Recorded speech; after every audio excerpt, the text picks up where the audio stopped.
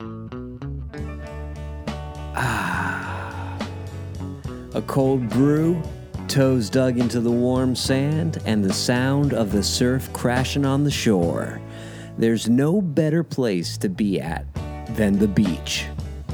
The world contains 372,000 miles of coastline.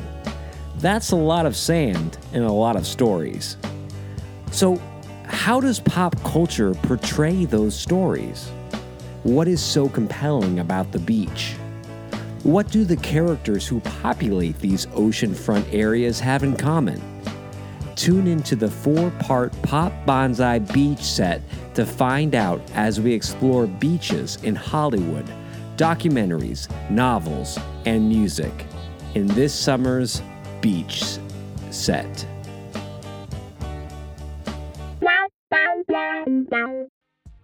So Jay, I want to start off by apologizing about the echo. All right? The echo is going to be here today. And it might be here next episode. I just moved into a new place. I have no shit. So the only thing I have keeping me company is this echo. Echo, echo, echo. So with that being said, Jay, in the middle of our beach set, I moved to the beach. I can't believe it. I moved to the beach, paradise. boy. You're in paradise. Beach boy. So you made it across the lagoon. Yeah, I want to talk about something very important. So I've been living in this beach apartment for a week now. Literally just walk outside and go swimming, whatever it is. Here is what I want to talk about. Here is the reality of beach living. Sand is fucking everywhere, Jay. You can't escape it. It is now a factor in my life. I didn't realize, of course I should have, that you live on the beach, you're on the beach all the time, you're going to track in sand. It's going to attach to you. It's going to get in crevices. It's going to get in crannies. It's going to get in nooks, Jay. And then it's going to fall out onto your floor, in your bathtub, in your sheets. No matter how much you shower off before you come in, it is a thing. And I think you just have to accept that, Jay. That's something that I'm going to leave you to comment on because Yeah. Oh, so what you're saying is you're starting to get like Anakin Skywalker, where you just hate sand. Yes. Are you telling me? You know what? People make fun of that line a lot, right? It's one of the most made fun of lines, maybe all of American cinema. I'm not talking about French because they got some bullshit lines, but I'm talking about American cinema. I hate sand. It's so coarse. But now might be one of the most brilliant lines in my mind. It speaks to a truth that only myself, a few beach livers, and Tuscan Raiders understand. Mm-hmm. That the beach and sand can be a real bitch. Welcome to the Pop Bonsai Podcast. Bonsai!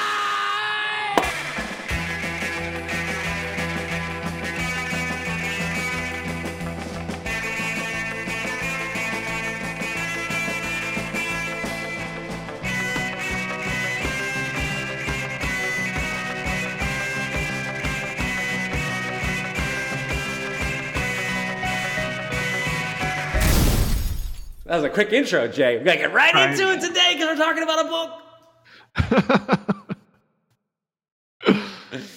Once you bring up the prequel trilogy in Star Wars, you just gotta get right into it. You gotta nix it right there, huh? So welcome to the Pop Bonsai Podcast. If it's your first time joining us, what we do on the Pop Bonsai Podcast is myself, Travis, and my podcast partner, Jay, over there. We take a big theme like this. You tuned into a beach episode, so that means we're doing 4 episodes on beaches, and we're going to look at beaches through the lens of pop culture. We did a movie, big Hollywood movie, Point Break. We did a documentary, Dogtown, the Z-Boys. We're doing a playlist next episode where we Jay and I compile our favorite. I even started on that one. I can't wait to. I haven't either. Compile our favorite beach song playlist. Like what we'll talk about. We'll talk a little bit about how we're gonna go about that. But today, Jay, we've got a book. What are we talking about today? Today, we are talking about The Beach, the novel by the Alex Garland. The titular beach. That's it, one and only. Yeah. You can't do a beach segment without having just like we should have done beaches with Bette Midler. First of all, I was just you gotta get in there. You gotta get in there. I talk a lot, Jay. You gotta sneak. I was right there, man. What's the song from Beaches? It's a really famous one. Wind Beneath My Wings. Yeah. You are the wind beneath my wings. We might have to do an extra episode of the Beach Podcast just so we can get Beaches in there. I think we have to. Let me tell you something, Jay. I've never seen the movie Beaches. I haven't either. I just remember everyone used to cry when they mentioned it. Just the mere mention of it would bring tears to middle-aged women's eyes back in the 80s. It was a real mom movie. I remember my mom having the soundtrack on cassette in the car. And we listened to it, and that's how I know the music. I believe there's a song like Over the Shoulder Boulder Holder. Maybe that's another Bette Midler song. Anyways, a song for a different podcast. Back to the beach. We read, Jay and I read Alex Garland's 1996 novel, The Beach. And this is a book that I have read several times. I won't preface that. I read several times, and I just reread again. And Jay, this is a book that you have you read for the first time. Yes, indeed. So first time beach reader. I'm going to. I got a lot of questions for Jay, and we're going to talk about the book in relation to some of the other ideas we've talked about with beaches on our previous podcast. But a quick rundown of the novel The Beach, because it was made into a 1998, 1999 film starring Leonardo DiCaprio, directed by who's the guy who did Slumdog Millionaire and Trainspotting? Danny Boyle. Yeah, Danny Boyle. So the book follows a English backpacker named Richard, who goes to Thailand, and he's in search of an authentic adventure. An authentic experience, and he likes to go to Asia because he believes he can get that there. Through an encounter at a hostel with a stranger named Daffy, he is given a map, a hand-drawn map, to a secluded beach in Thailand. And he doesn't know if this map is real or whatever it is. He meets some fellow travelers, Etienne and Francoise, from a couple from France, and then they go in search of this hidden beach. So they go all through Thailand, and we'll talk about how they get there. Anyways, they arrive on this hidden beach through some trials and tribulations, and they find that it is paradise. It is a hidden cove of travelers from all around the world who have gone to live on this beach and just live off the grid and live in a small commune-like community. But as the novel progresses, we find out that sometimes paradise isn't all it's cracked up to be, and not all that glitters is not gold, Jay. Yes. So I'm sure as we talk about specific points and plots, there will be some spoilers in this podcast. But yeah, that's it. I got no. But what? You could turn it off now. That's all I got for you. All right, Jay. So first impressions of the beach, and you will not hurt my feelings if just because I was like, oh, we should read this. You will just break my heart. No. So I listened to the audiobook. I'll start with that. And I liked it. I honestly did. Your voice went up real high there, Jay. What, did it? I liked it.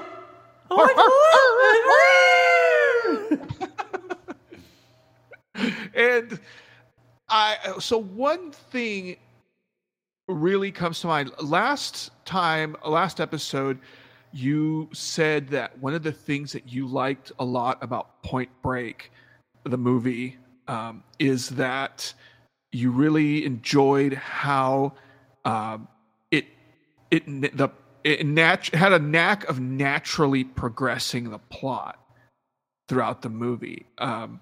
And I thought that this book had a knack of naturally developing characters through the main characters' internal monologues, instead of just saying, well, this is X, and this is this and this and this, and this is Y, and this and this and this.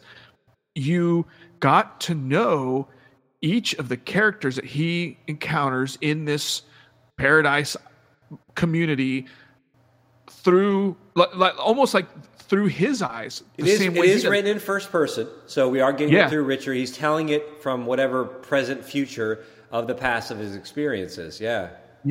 So you get to know, Bugs, and throughout the thing, you get to know what he physically looks like, what his demeanor is like, little by little. And I found that I don't think I've read a book that does it like so well. That's a good point. I never thought about that. You're right, because it's just through Richard's first-person point of view. When he gets to the island, all these characters are new to him, as they are new to us.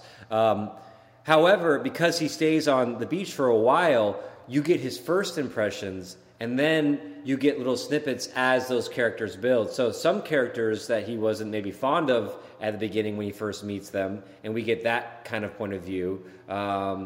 Maybe like Keaty, when he first meets him. As it progresses, it's like any kind of organic relationship. Some of those perceptions of those characters grew from that, and others were spun the opposite. They were the opposite of what he originally thought about those characters. That's an excellent point. Yeah, and it was really interesting. Also, like when he first meets some people, he maybe thinks of them as one way, and then by the end, there's something completely different. And it's just kind of neat to experience that through him, because, like I said, you don't get the laundry list of characteristics right off the bat. You gotta get them little by little. You get this information about each character little by little, and then it's like you get like I said, you get to know him the way he does. Yeah, and it's very natural, and it's great. Yeah. So this book, it's kind of like you get a good long exposition of them getting to the beach. And there's a lot of talk about the beach and stuff like that. And I think that is one of my favorite parts of the book, is like the kind of lead up into it, the traveling to the beach. But let's talk about the beach as a location, a setting for an ideal utopia within a novel. I mean, I think Alex Garland, first we should say Alex Garland, if you're listening to this podcast, you read this book, you probably are aware of Alex Garland, even if you don't know it, through his film work. He wrote 28 Days Later. He wrote Dredd, that Judge Dredd reboot in the mid-2000s. He did Sunshine. I guess a lot of people don't know Sunshine, but that was a really great sci-fi movie. He did Ex Machina. He wrote and directed that. He did that new one, Annihilation, which I wasn't a big fan of, with Natalie Portman in it, but some people really like that one.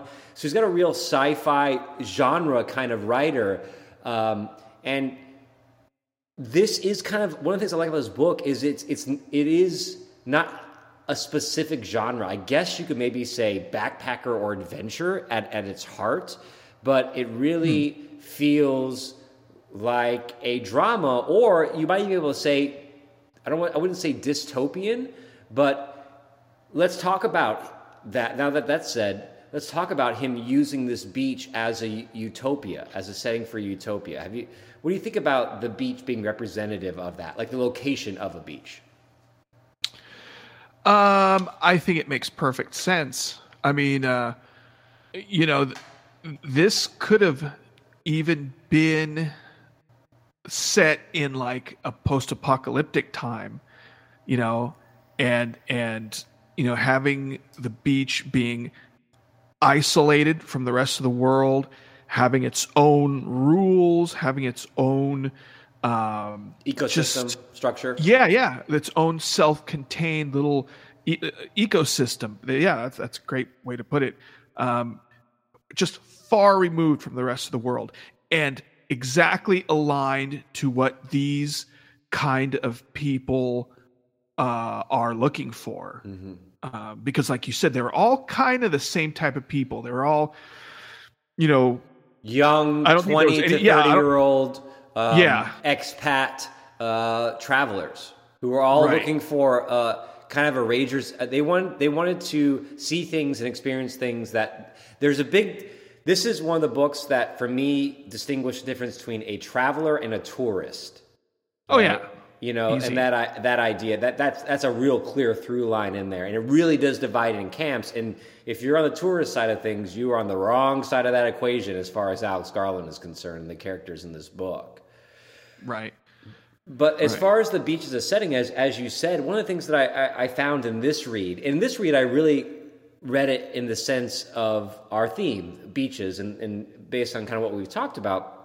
One of the things that a beach offers in this novel and as a setting is not only does it offer the beach because it's a place of subsistence, right? You can fish there. I mean, it provides for you. Like it's you don't have to grow stuff. You can. They grow some. They have a garden on the island, but you can go in the water and just pull out fish. 2, it provides entertainment. Right? They can play soccer on the beach. They can go snorkeling. There's all kinds of games that they do on the beach for entertainment.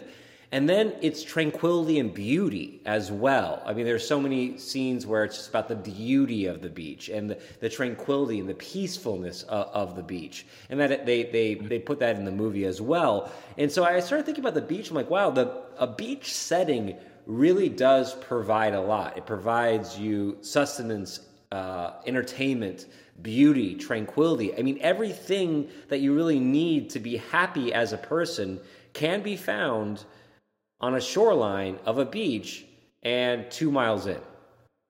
Yeah. Yeah. And I think that any beach is almost a natural, you're like automatically removed from the rest of the world once you reach a coastline. It's almost like it's just a separation from everything else. You know, you come up to the water, you know, like we talked about last episode, you know, you can't help but get caught up in its tranquility, in its vastness, and then everything else just kind of falls away. And it's interesting because it's almost like it is its own separate ecosystem anyway. As opposed to the mountains where it doesn't feel as secluded because the terrain is so vast. But you're on the edge of something at a beach. And what's interesting about the beach in this book is it's in a lagoon. So they're on the beach and it's surrounded by these high cliffs. So the only way to get out into the open water, it's not like a boat can come by and see them waving from the shore. It's even secluded within itself. So much so that where they filmed the movie, The Beach, that was a secluded island. And then after they filmed the movie, because it's so beautiful if you've seen that movie, in the Putt-Putt Islands, that beach was destroyed, so much so that now you cannot go there because they are trying to build up the ecosystem. The reefs were destroyed, all those because it's so interesting that the book is all about getting away from tourists and how tourists ruin everything. And the movie came out to show the story, and then the tourists ruin. The irony. Yeah, that figures. Yeah.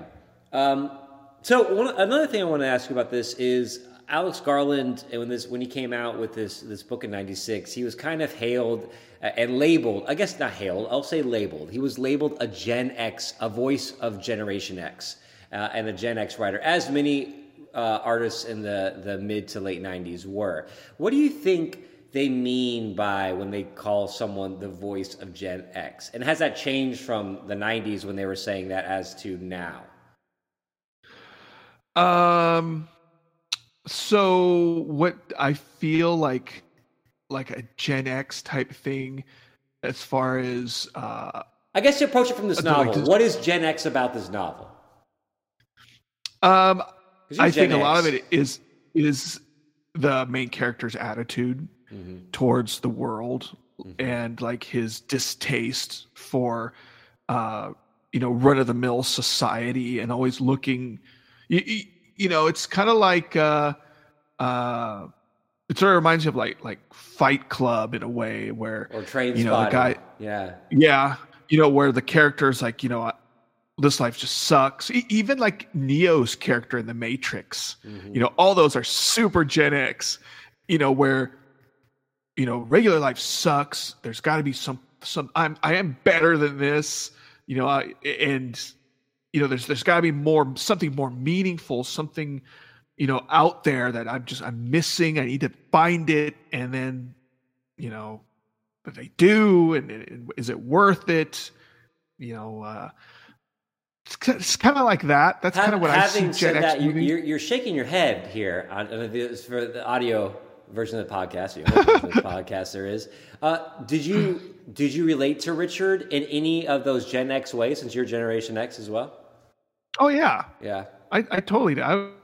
I'm so misunderstood by the rest of society. I don't get it, Yeah. Kind of thing. And at a very young age, very like drawing lines in the sand all the time. Obsessed with pop culture as well. Also the obsession with pop culture. There's a lot of pop culture references in this too, especially gaming in like 96. When I say gaming, before that term gaming was even used in 1996, it was like Nintendo's Game Boy and Super Nintendo and Sega Genesis and arcades. That's what you had.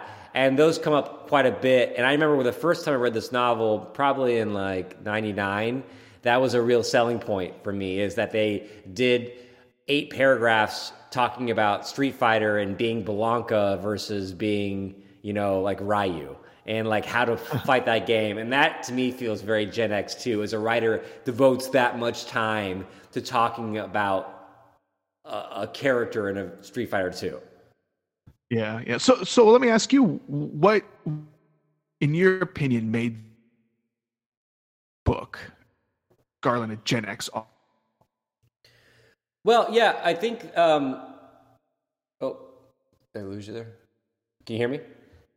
Yeah. Okay. I think you hit the nail on the head. Is the kind of disillusionment with society as the current state of society,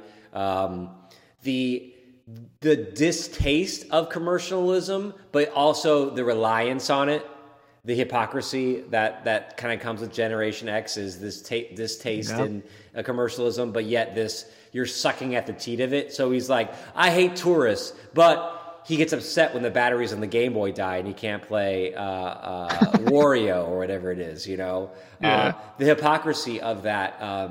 I wonder if even Alex Garland, because he was young when he wrote this and a Gen Xer, if he even recognized the hypocrisy in the character of Richard, which seems to be based a lot on him, because I know he traveled through Europe and Asia and backpacked and lived this life in the early 90s. So a lot of the idea and the characters in here and the types of people and places are from his own experiences. I wonder if he was able. I'm sure now he recognizes the hypocrisy in it, but I wonder at the time if he does. I don't know, man. It's one of the things that you just kind of. That's the way it was. Yeah. Like you said, I don't think anyone really recognized hypocrisy at the time of it. Yeah. I know I didn't. Yeah. Well, it's the whole like grunge thing too. It's like, oh, we're grunge, we hate commercialism, but.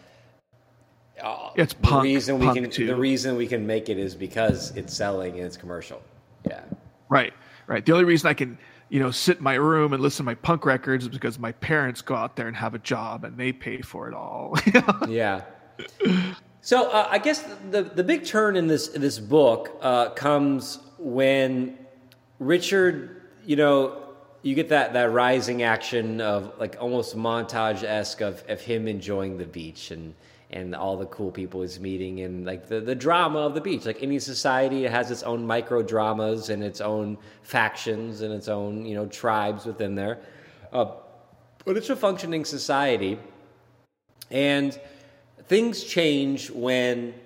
So one of the key plot points is Richard gives a copy of the map to 2 American travelers before he even knows the beach is real. He meets like these 2 like Harvard or Stanford guys who are like these like intellectual stoner surfer dudes, and he gets high with them, and before he leaves the beach he gives them a copy of the map. And that becomes the start of like in the middle of the second act, where these people are now on the way to the beach, and Richard is in charge of monitoring their progress to the beach and ultimately trying to stop them from getting to the beach. Because the whole thing of this society is Richard wasn't supposed to be on this beach. It was a real dilemma when he arrived there and people didn't want him there. And like, what? It kind of was an upheaval. Like, are more people going to come? Is this going to be like Koh Samui? Is this going to be like Koh Phangan? And so it's his job to now become a guardian of the beach.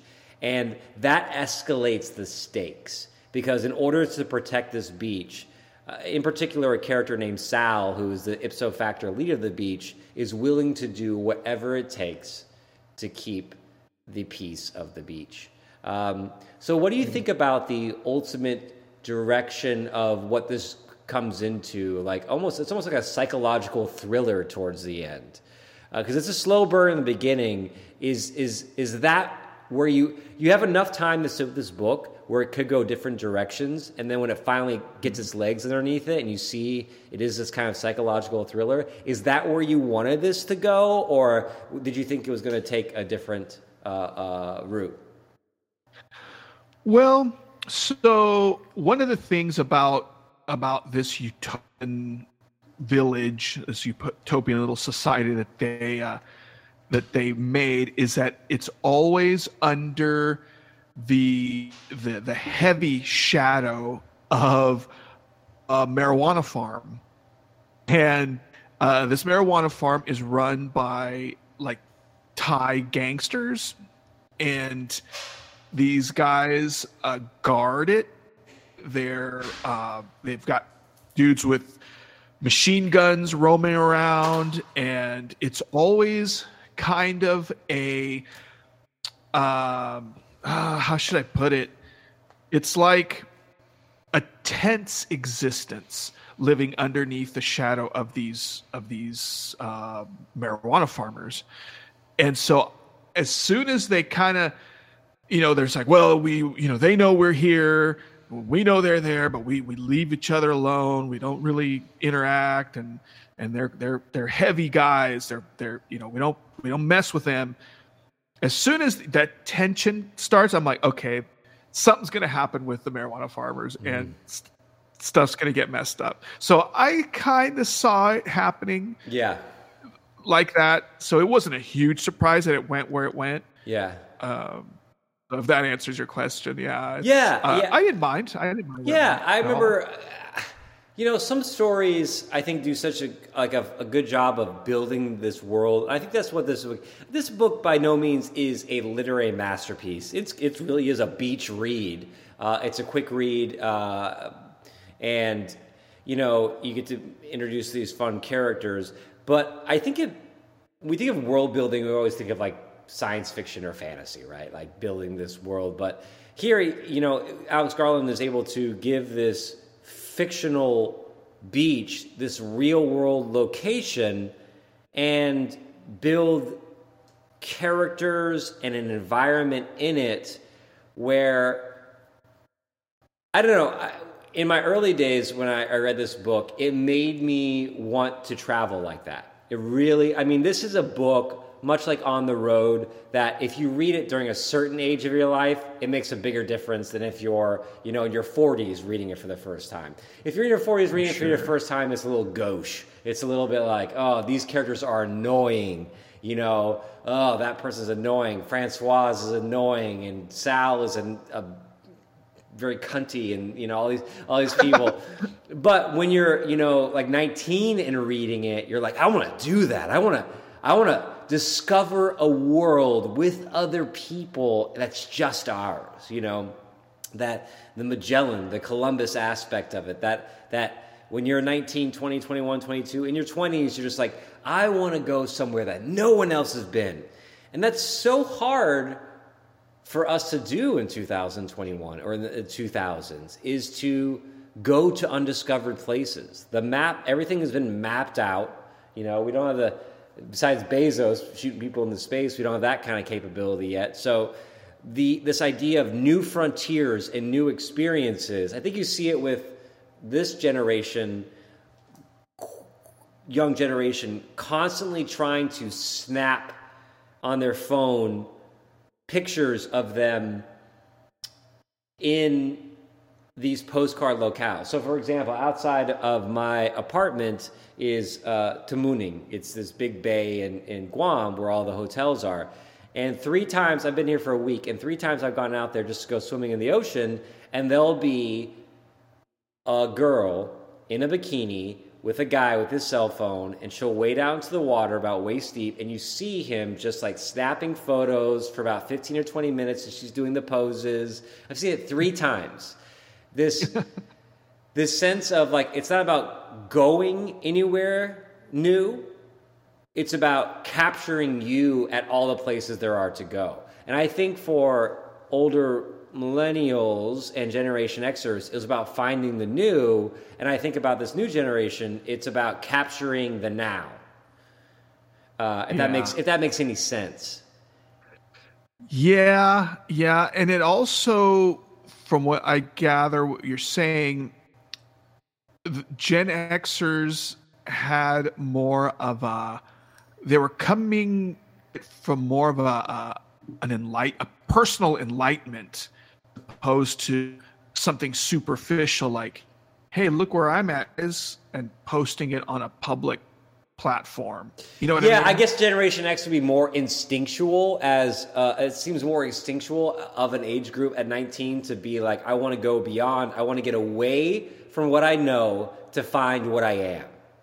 Right. Yeah. And I feel that maybe not for everyone, of course, but I feel like now it's more like I want to put myself where things are and then look at them to define who I am. Like the where I am defines who I am, or what I've done defines who I am, as opposed to what I haven't done.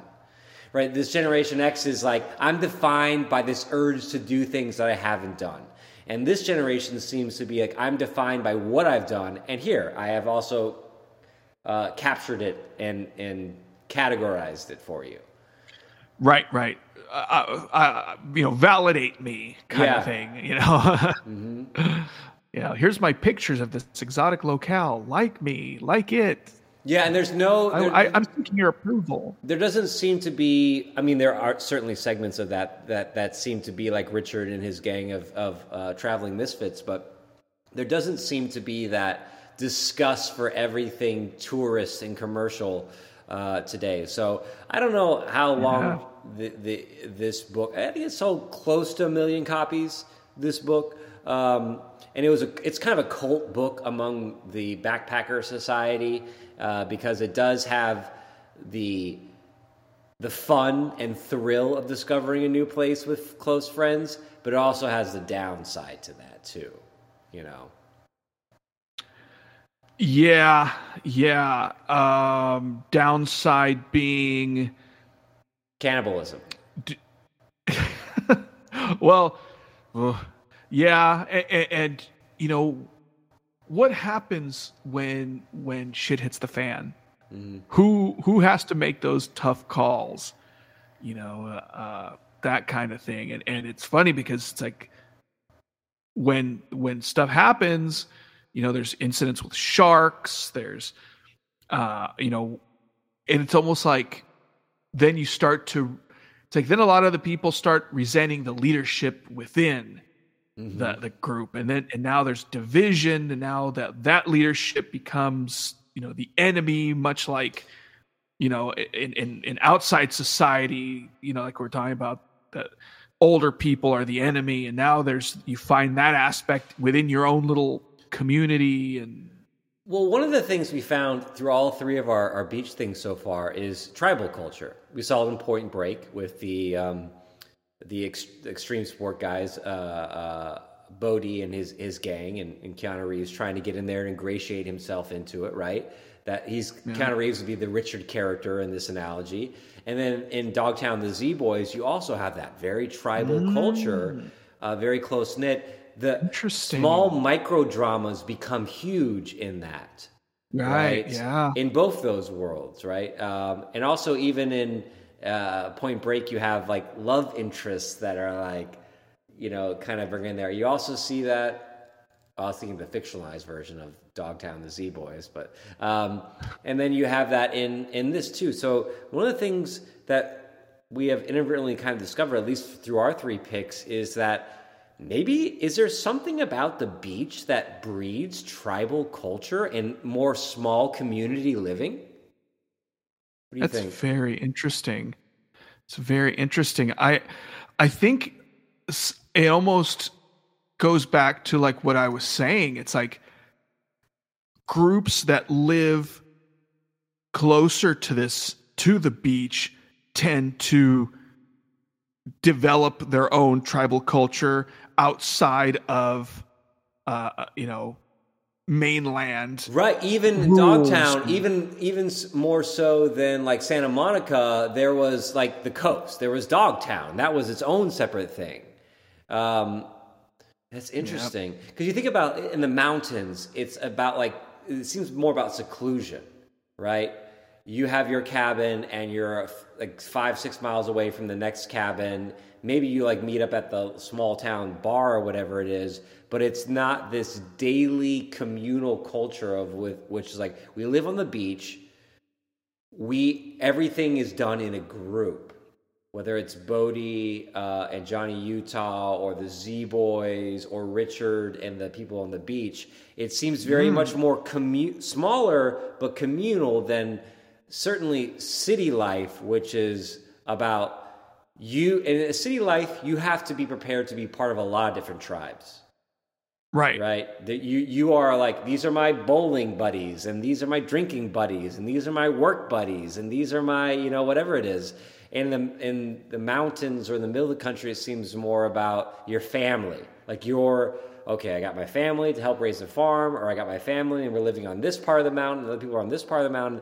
But on the beach, it really does seem like a collection of outsiders. Now, beaches tend to be more expensive to live in, and because property is so sparse on a beach, you tend to get a lot of people who live on the beach tend to live in single apartments or single home dwellings. So you don't have a huge family culture. So what you get is a bunch of single people paying for that beachfront real estate in apartments who then start to develop their own tribes on this coast. Interesting. Yeah. Wow. We got someplace deep there. Parallels. We got someplace deep there, Jay. I didn't see that coming. I did not see that coming. Welcome to the Pop Bonsai Podcast. It's this echo. It makes everything sound so much deeper. So talk to me. Go ahead, please. No. Go ahead. We should move on. So we good. I want to make sure we linked it back to our theme. But now that we linked it back to our theme, let's talk about some of the ancillary characters in here, because you get a mix of them, and you get lots of different personalities to see yourself through. What are some of your favorite characters, or as I always do, like what was your favorite character to follow? And also, which character do you think that you would slot into in the beach? If it was like, okay, you don't get to pick one, you have to, which one do you think you would be? Well, that's tough because I didn't see myself 100% in any of these people. I saw aspects of myself in a few. But I think, without trying to sound like a big old cliche, Richard, was really interesting to me in one way. For some weird reason, I always admire a character that. Okay, so when we first meet Richard, and we also meet fellow travelers, French travelers, Etienne and Francois. He immediately has a crush on Francois because she's supposed to be this super beautiful lady, but he can't touch her because she's in a very happy relationship with her boyfriend, who is a really cool guy and very capable guy, which makes it that there's your abilities. Well, go ahead. I was say he like you were saying, he's just a cool guy, and he is capable. He's smart. He's not a jerk, and for that reason, he admires her from afar. sorta. I mean, there are some moments, but he leaves her alone because of this, because he likes him and he has respect for him, and so he doesn't just say, "Oh, you know what? Screw this. I'm going to go for her." And I really liked that. Yeah, I really liked that he didn't get her in the book. Yes. Yeah. We're talking about the movie in a second, so I'm glad you watched it. So I think that's a really good point. I think I see myself in Richard the most too, and I think that is the number one thing is, like, I'm a hopeless romantic, so you always get these crushes. But when something bigger than that comes along, I'm always about trying to find myself and where do I fit into a society more. And I almost get off on that more than like, oh, I got to have a girlfriend all the time, or I got to like have a wife. And I see that in Richard. Like, as soon as he gets to the beach and is caught up in his duties and in the beauty and in the whole shebang of the beach, like, that's enough to keep him hands off of Francoise, because his life is so much more than just this crush. And I don't think a lot of stories, as you can see, even a few years later in the movie, let's just say right now, in the movie, the Richard ends up dating an affair, like they become a couple in it. Yeah. And it's very Hollywood. Of course, you have Leonardo DiCaprio. You got to have him like making out in phosphorescent shrimp water or glowworm water. And she's hot in that movie too. The actress to get the dude. I really like it. Was well cast. And once you see the movie, it's impossible to reread the book without thinking of Francois as that. I can think of Richard as someone other than Leonardo DiCaprio, although I think Leo did the job. But I think that's something you don't see in books, is a main protagonist who gets a female love interest served up on a platter for him. As the writer sets it up, it's served up there. And they even will go back to it several times in the book and give it Richard, no, you did not say anything offensive. What are you afraid you said, Richard? Are you afraid you said I love you? No, Francois, it's okay, you say it. And then later she's like, you did say it, Richard? Richard, I like you too. And he's like, and it's just like, but they don't give you that release. They don't give you that cliche thing, Yeah, I really like that. I like that he, he became a fairly decent contributor to that society. He became kind of for a while, a pretty selfless guy. He'd go out there and he'd fish, he'd do his part. He recognized the benefit of putting yourself into this community and just being a vital part of it. And I think that's another reason why he didn't want to screw with that, because he knew if he did that, it would come crumbling apart a lot faster than it actually did. Well, you talk about that made me think about another aspect of this book that's a big aspect, and it might be able to connect to the idea of the beach. So in this book, there's a character named Daffy. Daffy is the nickname of the guy who gives him the map to get to the beach. And the thing that Daffy and Richard share in common is this kind of love of Vietnam, the culture of Vietnam, like the Hollywood culture of Vietnam. Me love you long time. I love the smell of napalm in the morning.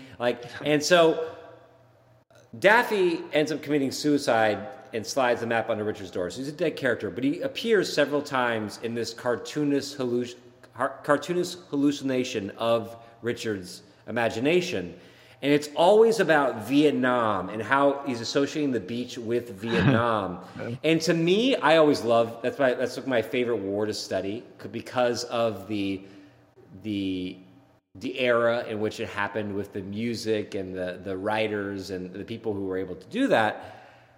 But Vietnam is somehow intricately linked to an idea of a beach. Do you think it's like 1960s and 70s surf culture that connects Vietnam to beach living and stuff so much? That's a good question. I think it's, because like Apocalypse Now. Do you link like when you think of Vietnam? Do you think it like beaches and like do you think of more of that culture? Like I think of World War II, I think of it's so industrial. I think of East Coast factories, German, like all this stuff. But when you think of Vietnam, obviously it's in the tropics. It's in Vietnam. They're in Thailand in this book, but it does seem like it's in the subtropical tropics. It does seem linked to beach culture because I think beach culture is so intrinsically linked to 1960s and 70s. Interesting. In culture. Interesting. Yeah, I guess so. I mean, I've never really thought of it like that. And the only when you mention it, the first thing that comes out is that scene in Apocalypse Now with Charlie. Don't get your ass out there! Get out there! He's so great. What a great scene. Bobby D. Yeah. Never leave the boat. Never leave the boat. The fucking tiger, man. I was trying to get some mangoes, man. Yeah. What do you think about Daffy? Daffy being used as a device to get a little bit more out there in the story, to get a little bit more psychedelic. Awesome. Did you like those? It reminded me a lot of American Werewolf in London. When his friend kept coming back. What a great comparison! That's exactly right. Yeah, and the friend is almost antagonistic, even though like they're working together, and you think there is this. Relationship there, it is almost antagonistic. Like, is he like he's poking at Richard? Poking at the guy's poking at the like, why don't you kill yourself, man? And he's telling Richard like, you know how this ends, like just like American Wolf. It's like you're gonna become this beast. Oh my gosh, I didn't even think about that. And also, that's such a Gen X movie. I wonder, man. It's almost too good. It must have been an influence, or is that trope been done? It's been done more than just American Werewolf in London. I can't think of anything off the top of my head, but that for him that would be the go-to one. Yeah, because it was comedic, and also the guy dies in the first act. He comes back in. Oh, the blood and like him, like getting more and more decrepit as time goes. Yeah. You're right, man. Good one, Jay. That's an excellent comparison. Did you just pull that out of your ass right now? No, I thought of it when I was While reading. You were watching it. I wonder how. Well, yeah, when I was listening to the audiobook, I'm like, I wonder how close these parallels are going to get because I started thinking about that's such a fun character to have in a story too that can really be hidden. I don't think that's being used enough. That comedic, resurrected character. I'm gonna have to throw that into something here. So. Like that subconscious, It reminds me of like in the cartoon where like the little devil, like the old Bugs Bunny ones with like the little devil bugs was on one shoulder, the little angel bug, Yeah. So you watched the movie, and you pretty much read it. Did you finish the book before you watched the movie? Yes. So I wasn't sure I was going to watch the movie. Yeah, I had time. I did. So what did you think? What did you think about the between the two? Well, like I said, one of the biggest disappointments was that he ended up getting Francois, which was really dumb. I thought it was, and because that's one of the parts I liked the most about the book. I thought it was weird that like he had sex with Sal, and then I think it was about that. Yes, and then that's why Francois broke up with him, and then it was weird because like so he got on the movie, got back to the island after having sex with Sal, who had a really big boyfriend who did not like Richard. Bugs is good. Really Bugs is a good depiction in that movie, though. He's like they all were. I always use that line, Richard. Can you do this? Can you do anything? A man's got to have a talent in his hands, Richard. I use that all the time with my students. I'm like, a man's got to have a talent in his hands. Yeah. Or when Keaty is like, look at your hands, man. Look at mine. This is a powerful index of incompatibility. And because he's the opposite, right? Keaty plays video games, and in this one, he's like this. He goes, and Leonardo DiCaprio's like, what are you saying? He goes, you play a lot of video games, mate. Look at your thumbs. Yeah, he was much more of an outsider in the movie than he was in the book. Yeah, I mean, I thought didn't think the book botched it so hard. I think they got a lot of it right. You mean the movie? I think. Yeah. I mean the movie. Yeah. Yeah. I liked a lot of the casting in it, and even the part where he killed the shark. Yeah. It captured the same vibe. And I say unto thee, I shall provide. Like, I think Caprio I think it's an underrated Caprio movie. I understand why. Like, it came out right after Titanic. It was his follow-up after Titanic, so of course it's not that thing. But Danny Boyle did a great job of capturing that. That's the thing that the movie adds, is just the like Moby soundtrack to like the beach. Yeah. I think, I mentioned Fight Club earlier, but I think the Beach movie did not get promoted well. I don't think it got promoted because I remember when this movie came out, and I thought it looked boring because I thought it looked like just some boring Castaway type thing. Like, he goes to the beach and he lives off the land. Yeah, a typical kind of Lord of the Flies or something to that. And I'm like, it looks boring, but it didn't say anything about the backpacker culture of it. Yeah, like the anti, authority type, anti society, a lot like Fight Club. They pitched Fight Club the same way. It's Palahniuk, yeah. It's a very Palahniuk type story and feeling to it.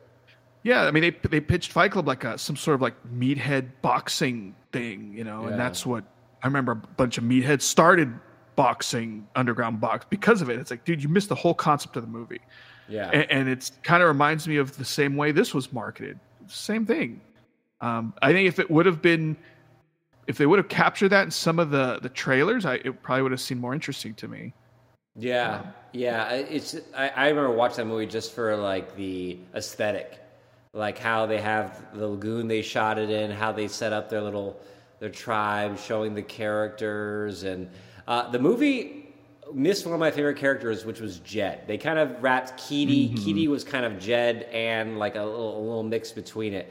But the character of Jed is probably thinking Danny Boyle is right to maybe jettison that character just for like too many characters and what you need in there. Let's put Richard out a little bit more on his own, a little less support system.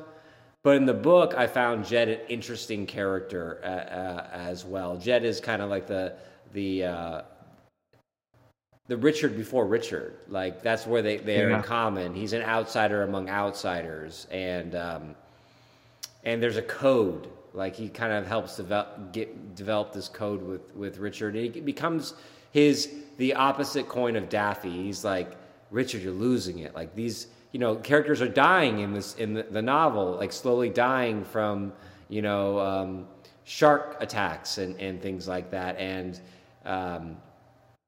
the way they go about that in the book, I think, is a slower burn. But yeah. So what else? Anything else about this novel as we kind of start to wrap things up? One of my favorite parts of this novel, I just want to touch on this really quick because I thought it was great. Was the part where he got stuck in that cove. Oh my gosh. What Jay is talking about is, because it is in a cove, they have to like dive into this crack, and like to get to their boat, which is in like this little cave, they have to go blind under the water into like this rock quarry, and they don't know how long they have to swim. It's like you have to hold your breath long enough. So go ahead. No, yeah, and they have to swim in the total darkness and try to swim in one direction because there's several other paths that lead to who knows where. So you have to keep your bearings straight. You have to keep your head on your shoulders. And if just something goes awry, you lose your direction. You end up in these air pockets under these rocks that, if you're lucky, the tide's low enough so that there's still some oxygen in there. And there's creatures. There's at one point he's puking over himself, and it's just like he's swimming in his own puke because he's freaking out. He doesn't know where he is. He's vomiting. Yeah. Oh my gosh, terrifying. That was one of sweaty most hands. Claustrophobic. Oh yeah, dude. Yeah. The highlight for me is when they go on the rice run, because every now and then when they have to go to get rice because they're not growing their own rice, and he goes back with Jed, and they go to like a little village there, and they go get burgers, and like Schindler's List is playing in the back, and they make it a big point to talk about Schindler's List and playing Space Invaders and whatever it is, but he talks about like, go look at yourself in the mirror. He's like, what? He goes, it's going to freak you out, man. You haven't seen yourself in like 3 months. And Richard goes in the mirror, and he looks at himself in the mirror, and of course his skin's darker, like everything has changed, and it freaks him out because there's no mirrors other than the little shaving mirror on the island. And he comes back to Jed and he goes, all right, why don't you go look? He goes, no, I've been saving it up for a year. I really want to freak myself out. Yeah, that's a cool part. So I'm going to have you speak for a moment on if you would recommend this and who you'd recommend this to. That's very interesting. I think I probably would recommend this to, again, like we were talking about, I think it's very Gen X, and I would recommend this to people who are of that mindset, who are of that living in society, but not of society, you know, people who do consider themselves outsiders, with that whole aspect that we were talking about, the whole Gen X thing of wanting to be something more. The idea that there's got to be something other than the superficial, materialistic society I see before me, and just always trying to seek that out. Seek out like the real meaning of life, the real meaning of who I am and what I am to somebody else. And you know, like we were saying, like a lot of those movies that do Matrix, like Fight Club, like what's the real meaning of it, kind of thing. So probably other Gen Xers. I don't think millennials will either get it or appreciate it, and I don't think anybody older than me really cares about that kind of mindset. So yeah, probably just Gen Xers. Like the movie was geared towards like the alternative crowd, you know, like. And also, if you're an alternative crowd, it's a quick vacation read. It gives you that kind of buzz. I remember when I was a kid reading this, and it made me want to go travel. I don't think it would have that effect now on me as an adult, but I would give this, like, if you know anyone who's got like a kid in college, and you're like, I'm going to go visit them or whatever it is, or I got to send them something. This is a good college level book, and like it could turn a kid on into, I think my whole idea in life is to like turn kids on to like traveling. And so by any means necessary, like what can I do to get you to like leave the country and to take a trip outside and with your friends, not with your family. I don't want you to go on a vacation or you go to like Rocky Point with your parents. I'm talking about getting on a plane by yourself, going somewhere, or with your friends, or meeting someone up in a place and doing that. And so whatever I can do to get someone to get excited about that at a young age, I think this is a book that would do that. So if you're Jay and I's era now in your 30s and 40s, then you might like it, you might not like it, but I guarantee it's a good, quick read for any college age kids in your life. Yeah. Or likewise, you know, like I said, people that remember that mindset. Yeah. You know, remember your adolescence, because I certainly do, man. I never really outgrew that mentality, to be honest with you. I still feel parts of that every day. Yeah. You know, it's interesting here because I live on an island, but I live in the tourist part of it. Like there's hotels all around here. And like already the other day I was going out there and there was, because it's COVID, so there's not a lot of tourists, but you could tell the tourist part. And I've only been living here for a week and I'm like, fucking tourist. I don't even have my stuff in this apartment yet, and I'm already like, fucking tourist. Aye, tourist! Get the fuck out of here! Howlies. Yeah.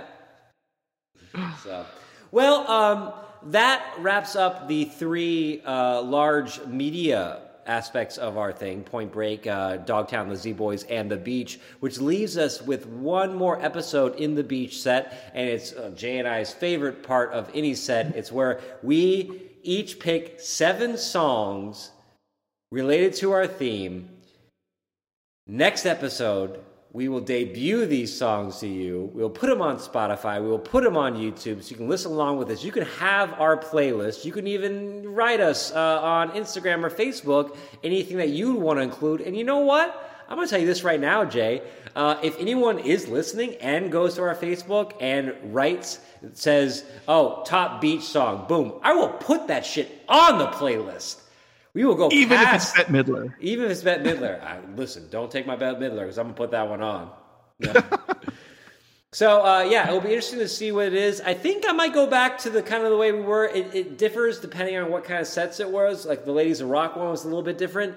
But I think what we kind of try to do is we kind of try to remember the conversations we had about the beach based on the different media. And then we try to pick songs that relate to those ideas. The tricky part is getting a song to relate to those ideas and also have a beach vibe.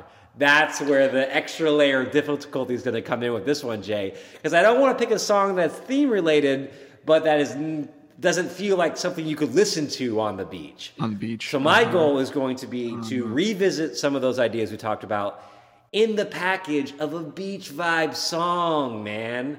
And then there's also just going to be some just classic beach vibe bangers on there that have nothing to do with what we talked about, because you gotta have beach, them on there. Yeah, beach blanket bangers. Beach blanket bangers. That will be the title of our playlist. Pop Bonsai's Beach Blanket Bangers. Yeah. Yeah. There you go. All right, so you can find us on Instagram. You can find us on Facebook. Just search Pop Bonsai, BANZAI.